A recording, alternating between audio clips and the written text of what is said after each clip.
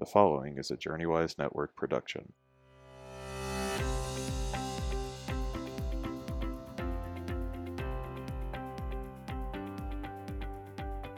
Hey friends, welcome to You Matter. I'm Shane Stanford.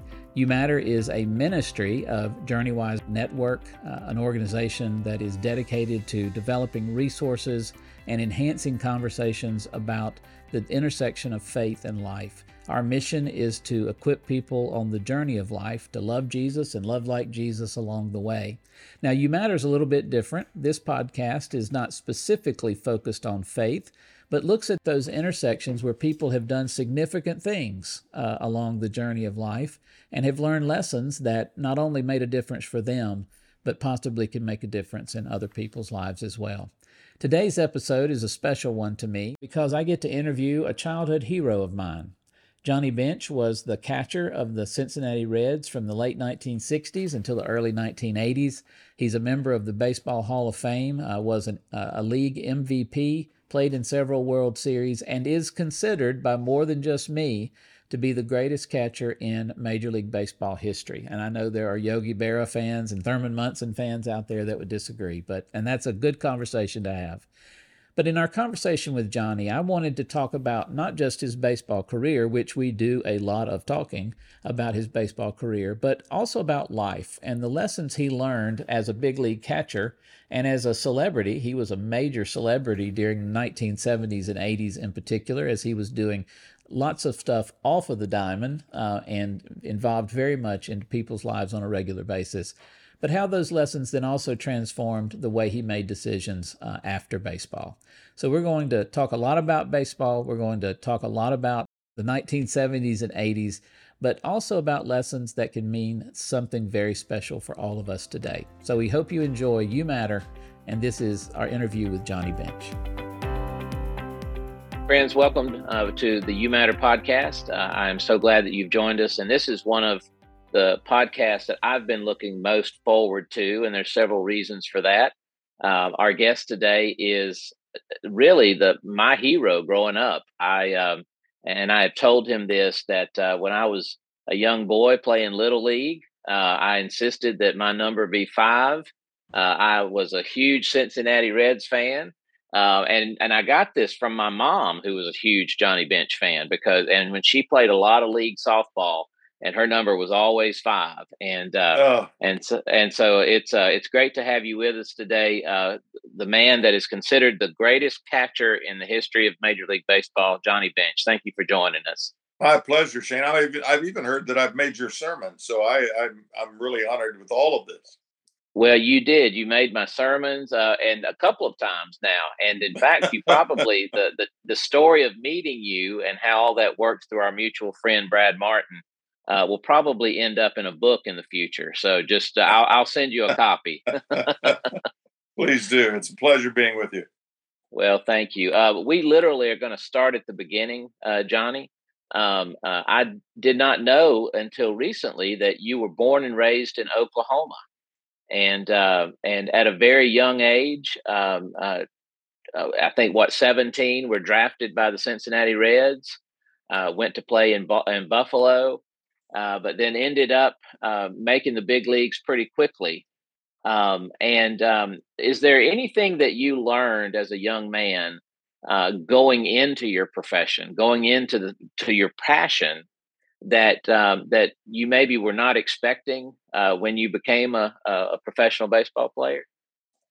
Well, no, I actually, Shane, at 3.5 years old, I decided I want to be a professional baseball player. I had no idea that only one in every 500,000 kids that played Little League Baseball at that time ever signed a contract. Only 7% of those ever made it to the major leagues.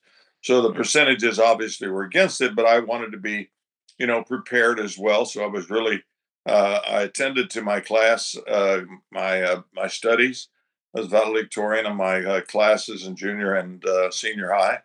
And I wasn't sure that anybody would ever find a kid growing up in a town of 660 people in Binger, Oklahoma, that would ever happen. I drew some attention by playing an American Legion team that a couple of actually made the major leagues. A couple of kids from Anadarko, Oklahoma, that actually made the major league. So there were scouts, and fortunately for me, there was two brothers, the Griffith brothers, that their brother played with the Dodgers, and people scouted them because they were very talented. And at 17 years of age, I did sign with the Reds. I went to Tampa, Florida at 17, got off the plane, went to the ballpark, dressed in a uniform, warmed up the pitcher in the bullpen in the seventh, warmed up the pitcher at home plate in the eighth, and caught the ninth inning of the ball game at 17 years of age. And so Wow. I was under baptism right there, and they released the other catcher. So I was the only catcher on the team. Oh, And wow. we finished up the season with 12 double headers in a row because we got rained out so much in July. And I caught all but the last night. I didn't catch the 24th game. I caught 23 in 11 days, 12 days. And then next year I was in the Carolina League, and then the next year I was in Buffalo, 1967. And you don't know where you stand. Mm. 66 was in the Carolina League, and the manager, actually Merrill Pinky May, showed me a report that from the Reds said down on the farm, this Johnny Bench may be the next catcher in Cincinnati. And I thought, wow, they even know who I am. I didn't even know. I had been to spring training. I had been pretty successful in the spring. And then Buffalo was the next stop. And then at the end of uh, 67, I was 19 years old when I got called up to the Reds. So um, it was quite an honor, obviously. I never Was faced adversity. I really didn't in those days, but I was had my nose to the grindstone, and I was mm. ready to play, do whatever it took to be successful. I hear you had an interesting interaction early on with Ted Williams, who predicted that you were going to go into the Baseball Hall of Fame. Do you remember that interaction? Well, that was, I came up at the end of 67. Then in 1968, I went to spring training. People assumed I'd be the starting catcher because I had finished the year. Actually, a guy with a catcher with the name of Don Pavletic won the job, and he caught the first four games. He pulled a hamstring in the fifth game, and I caught 154 out of the next 158 games. Wow. And then the next spring, we had a player by the name of Roy Sievers who had actually played with Ted Williams. And I said, I wondered if I could meet Ted and get a ball signed. And in spring training, we were visiting in Pompano Beach playing a game, and walked over, and Ted said I'd be happy to. He signed the ball, Mm. and I I left, and here I read the baseball when I left. Johnny Bench, a Hall of Famer for sure, Ted Williams. Oh, that's And it was like, wonderful. my goodness, he even knows who I am. I never heard of me, and what a prediction, and what a thing to have to live up to. And of course, I think it's what 22 years later that prediction comes true. You make it into the Hall of Fame. Um, you There was an interesting story that I've heard about how seriously you took the job of not just catching the ball, but also helping the game move along, leading, helping the pitcher that you're working with.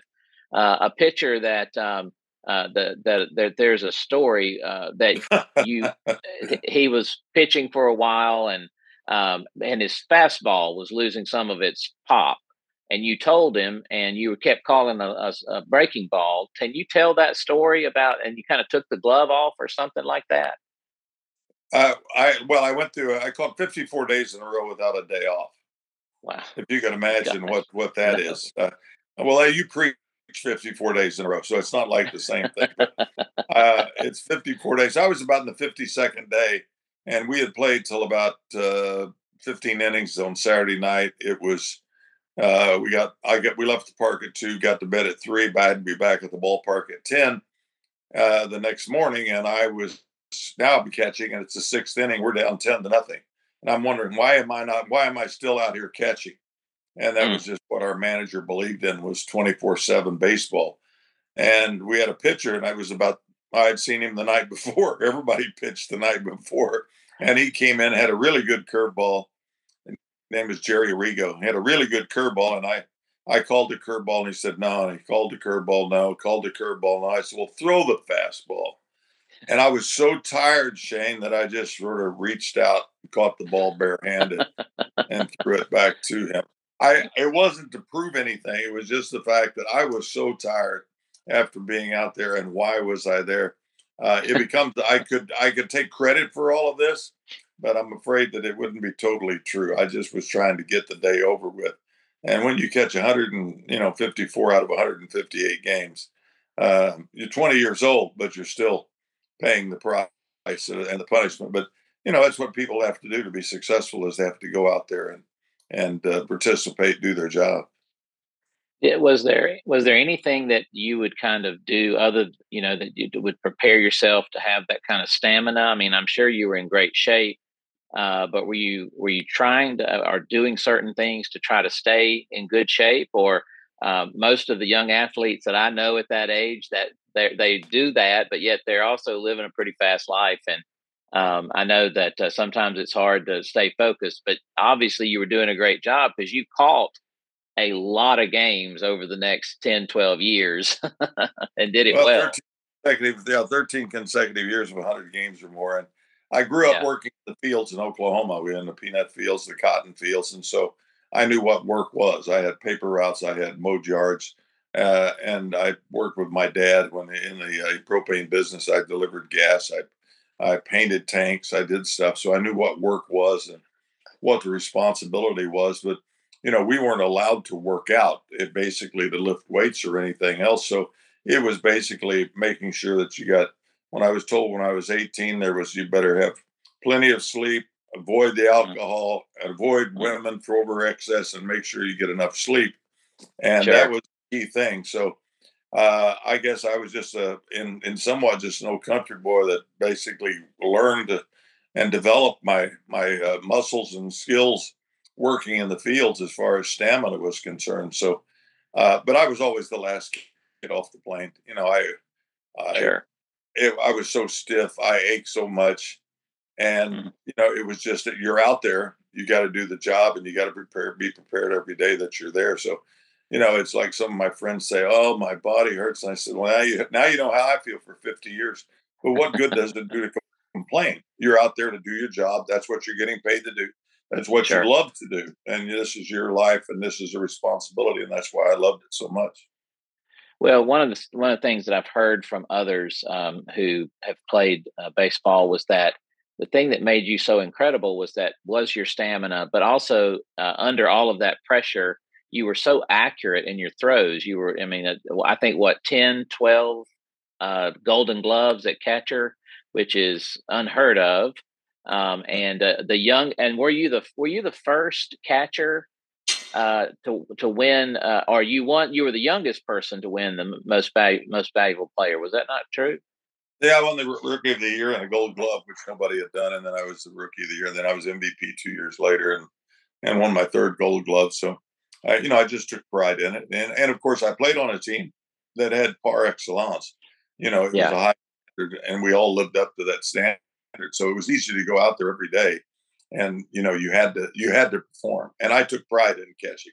I started when I was very young, working on my arm, throwing accurately, doing things, transferring, doing the mechanics that I had to do. And so, no, a catcher can have a great game four ways. He calls a great game, which is his number one priority. He can throw runners out, he can block home plate, and then he can get hits. So there's a lot yeah. of ways for a catcher to really enjoy and have a great day. Well, you were certainly a power hitter, and I think when you retired, had the most home runs by a catcher. I think that has been surpassed just recently. Like But anybody does. yes, but to do that in the way that you're doing it, had to do that and working so much and catching so much. But I mean, you had over 40 home runs in those first few seasons several times. But then you had a medical issue. Was it early on? 73, I think it was, maybe. 72, actually. We were doing our annual physical, and they called me back in to take some X-rays, and they said, "Well, we need to take another one." I said, "Okay," and I went back in. "Well, we need to take another one." "Okay." We need to take another one, a different kind." I said, "Wait a minute, what's going on?" Well, Mm, they had found a spot on my lung. It was wow. I got it basically from it was an airborne fungus, coccidioidomycosis, which is sometimes called the valley fever, Mm, and it was an airborne fungus that had got inside my lung. And so we were playing in the 72 playoffs against the Pirates. We were playing the World Series later, got beat by the by the Oakland A's. And 4 days after I turned 25, I had lung surgery. Wow. And, I guess that people say, well, what did you think about it? And I said, well, I really didn't have anything to think about. I had a doctor who we found in Cincinnati. He had a new technique of the staple surgery. Back in 1972, no one had done this east of the Mississippi. And Wow. he said, I want to try to do that so I don't cut your back muscles. Because all the way they would cut from the center of your chest all the way around up to your neck. Well, he only cut me from the center of the chest all the way back to the lat muscles. And Wow. I said, well, what happens if you can't play again? I said, well, I guess I'll be president of the United States. Why settle for why settle for Yes. less? Why not be positive about what you're going to do? I mean, I Sure. had been to the White House, I played in World Series, I played in All-Star games. And was I ever going to be Johnny Bench again? No, I wasn't. I mean, they're cutting muscle, they're cutting nerves, they're cutting bone. I was never Mm, going to be the way I was at a level. mm. I say that this is greatness right here. This is to hit the ball here is you're good, hit the ball out here, you're great. So it's just the reaction time and some of the things that I knew I would probably lose, and I did. The numbers weren't ever quite the same and all that, but it turned out that that doctor and his creativity and his intelligence and his skills, gave me, 11 more years. Friends, we hope you're enjoying this episode of You Matter. Take a moment, if you would, to please hit that subscribe button. And we also need you to do a 5-star rating. And then, of course, we would love a review that we can share with others about how this podcast is making a difference in your life. We are a ministry of JourneyWise Network, and we would love to hear back from you. So go to journeywise.network and send us a message that we can share. God bless you. Well, I know a thing or two about medical problems, and I've had several Yeah. crises over the course of my life. And and one of the things I think has mattered most for me to accomplish the things I've done was this idea that, okay, I've got to face this, but then I've got to get up and go on. I got to keep going, do the things that I've been called to do.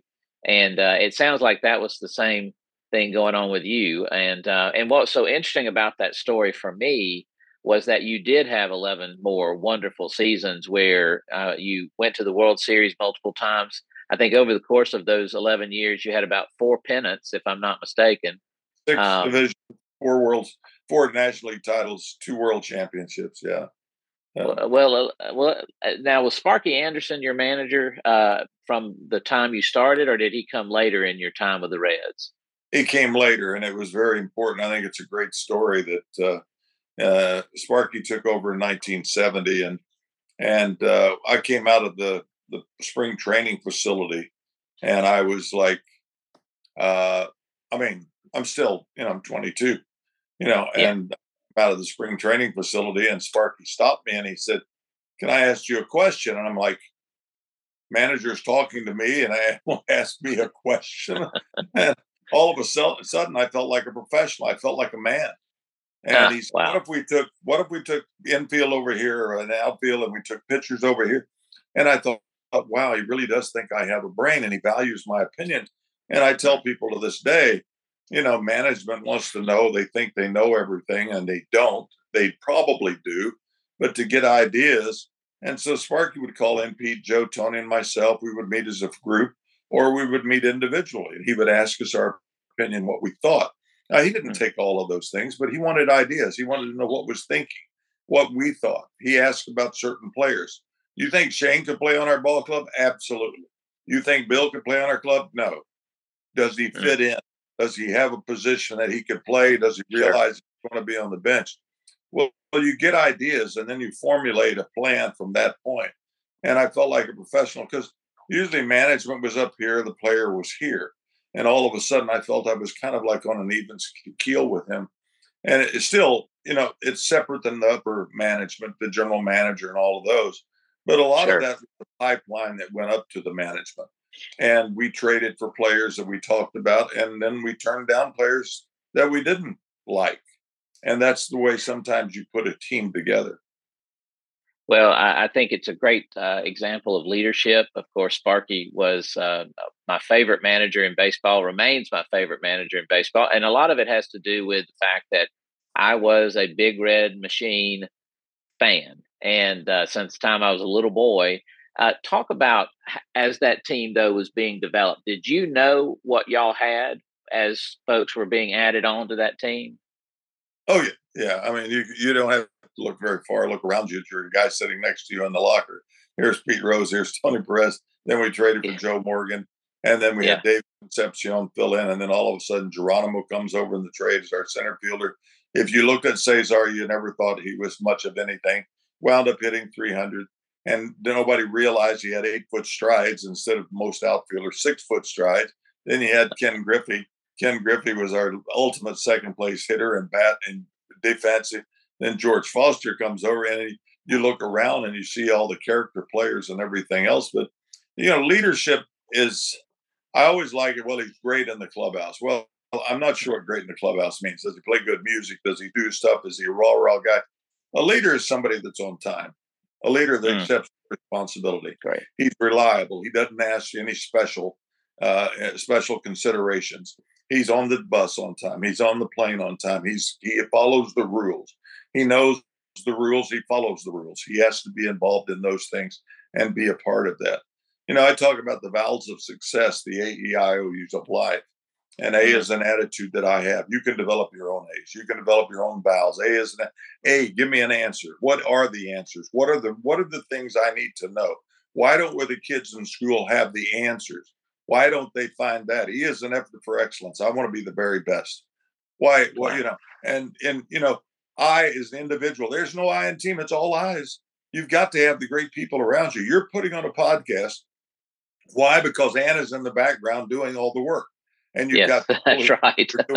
It's just true. And you better have individuality, but you got to have inspiration. You got to have people that inspire you around you. And then you got O as an opportunity. Somebody gave you this opportunity and you took advantage of it.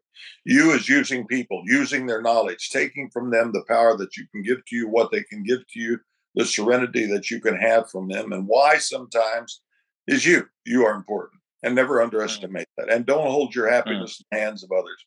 You can't wait for somebody to applaud and tell you how great you are. You have to have something within yourself that says, I am good. And when you do something good, then do something for yourself. I don't care if you go fishing or hit golf balls or whatever. I like to use different vowels because then I start talking about E is employability. If you wrote out your resume, would you hire yourself? I mean, are people enough to do it? I mean, it's all of the things. Aspire to inspire and inspire before you expire. It's like you do so much inspiring and everything else. The good in all of us is so important. We rely on God, obviously, to do it. And that was where most of the foundation has. I was 10 years perfect attendance at the Binger Baptist Church. And we have great foundation. And we go into depth. I follow the 10 commandments. I do the right by what we're doing. I do unto others. Or, love your father, and love your deal, love me, love you. But, and here's one, and we'll blow up this podcast right here.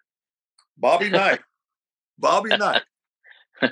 is keep the assholes away from you. I said, now, isn't that the truth? I said, absolutely. We don't want our kids hanging around bad kids. We want to know who they are, what they're doing, and everything else. Why are we?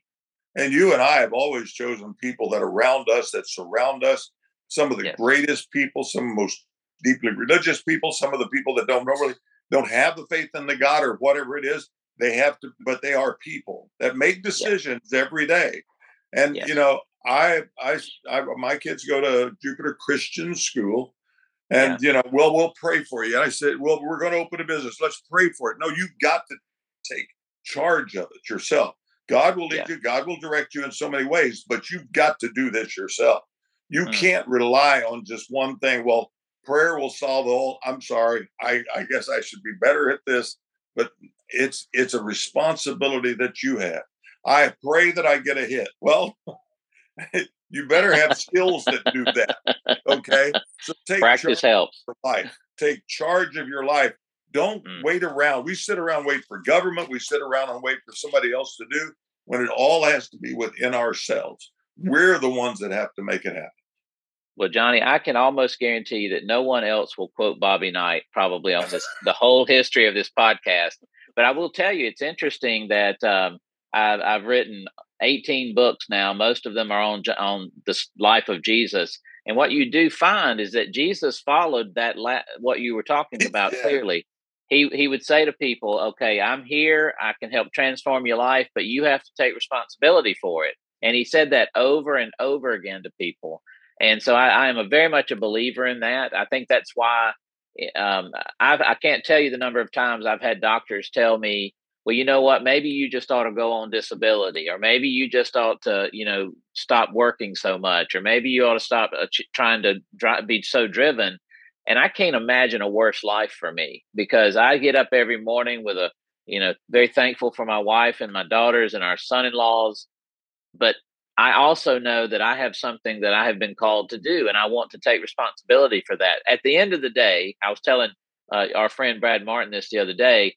At the end of the day, I don't want anyone to say he just gave up. And I think what you were saying is very important and a great lesson. We don't have many minutes left. I have two more questions I want to Go ask ahead, you. fire it, man. I've always wanted to ask these questions of you, so I'm going to go on and do it. And I'm not going to ask you the question I asked you at dinner that night, because I've taken that lesson you gave me. I asked you if Pete Rose should be in the Hall of Fame, and your answer became very important to me in a lot of ways. So I'm not going to ask you that question. What I am going to ask you, though, is, was there any pitcher that you faced during your career that you felt was the most intimidating? Or were you just so gung ho and ready to go do it that you'd face anybody? Well, no, you have to face adversity. You have to face evil. I mean, there's evil out there. There's good and evil, but you got to know where it is. You got to Sure. identify it. And when the guy out there on the mound may kill you with the next pitch up and in and right to your head, you had to be aware of that. So you stepped lightly. Of course, there were people. I mean, that's just what every day is. When you're walking out there, do you see your surroundings? Are you aware of what's around you? Do you take into consideration where you are? And am I in the wrong spot? Am I wrong place? If this guy's up there and he's got a tendency to throw it up and in, and he doesn't feel like he likes you, or you hit a home run off of him the last time up, there's a good chance it's going to come right here at your coconut. So there were certain pitchers that, yes, I mean, let's be smart about all of this. I mean, that's the way you live, is being Sure. smart and not making mistakes and being aware and being prepared. Well, is it true that in his 19-year career, I know that Jim Palmer never gave up a grand slam, but you hit one off him in minor leagues? Is that true? That is true. That is true. He Wow. lives with that. I know it's a horrible thought for him. Jim is one of those guys. And then he said he just grooved it because he was behind 3-0, and the manager told him he was just a young kid that couldn't do anything. And Yeah, we Buffalo. know. Buffalo. We were playing. I was playing for the Bison. We were actually in playing in Niagara Falls because they had the riots that year. Wow. Well, final question is, you had to leave baseball. You retired at 35. I know the last 3 years you moved, I think, from third to first a lot of times. What was that transition like for you as you were coming to the end of your baseball career? What were you thinking in terms of the next season of your life? Well, I knew I had things ahead of me. I wanted to be able to walk, first of all. I saw these other old catchers that were now hobbled around with bad knees, bad backs. You were going to pay the price eventually, no matter what happened. I mean, that's just arthritis. And I had the car wreck, in 70, 1975. I had, 1967, I had the car wreck and drunk driver on the wrong side of the 4 lane. I mean, I'm lucky to even be alive at this point. Wow. They said, I've got 5 bad discs in my back. I've got 2 herniated discs in my neck. I've got 17 broken bones. I've had shoulder surgery. I've had 78 chips taken out of my shoulder. And people want to complain about, I ache a little bit. I was, well, now you're a catcher. Now you know what it's like. But my elbow was so bad. My back was bad at that time again. And so I had to try to get to another position so that I could play. And then it was time when they moved me from first to third that I couldn't play third. I couldn't be Johnny Bench. And I realized that. And I knew that TV was out there. I was going to have TV broadcast for the Reds. I had TV shows. I could still get up and do my motivational speaking. And I knew I wanted to walk away, and I knew hope to play a lot more golf. And I wound up playing on the senior tour. At 75 years of age, I walk like a catcher, but I'm still kicking, and I've still got it going. You're the inspiration for so many people, that want to complain. I used to tell my mom, don't waste a worry. Wow. 80% of the Great stuff, phrase. 80% of the stuff, and I'm sorry I didn't write the book, Don't Sweat the Small Stuff. 80% of the stuff that we always worry about never happens.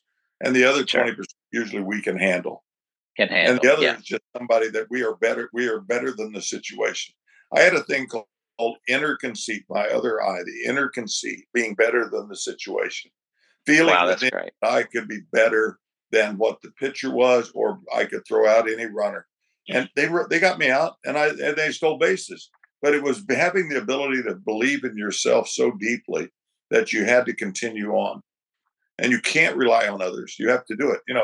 If what you did yesterday is big to you now, then you haven't done much today. And there's greater, lesser people than all of us. And why are we comparing ourselves to something that's not that important when I've got things and responsibilities to do? I've got kids to raise. A great phrase from Ray Stevens' song.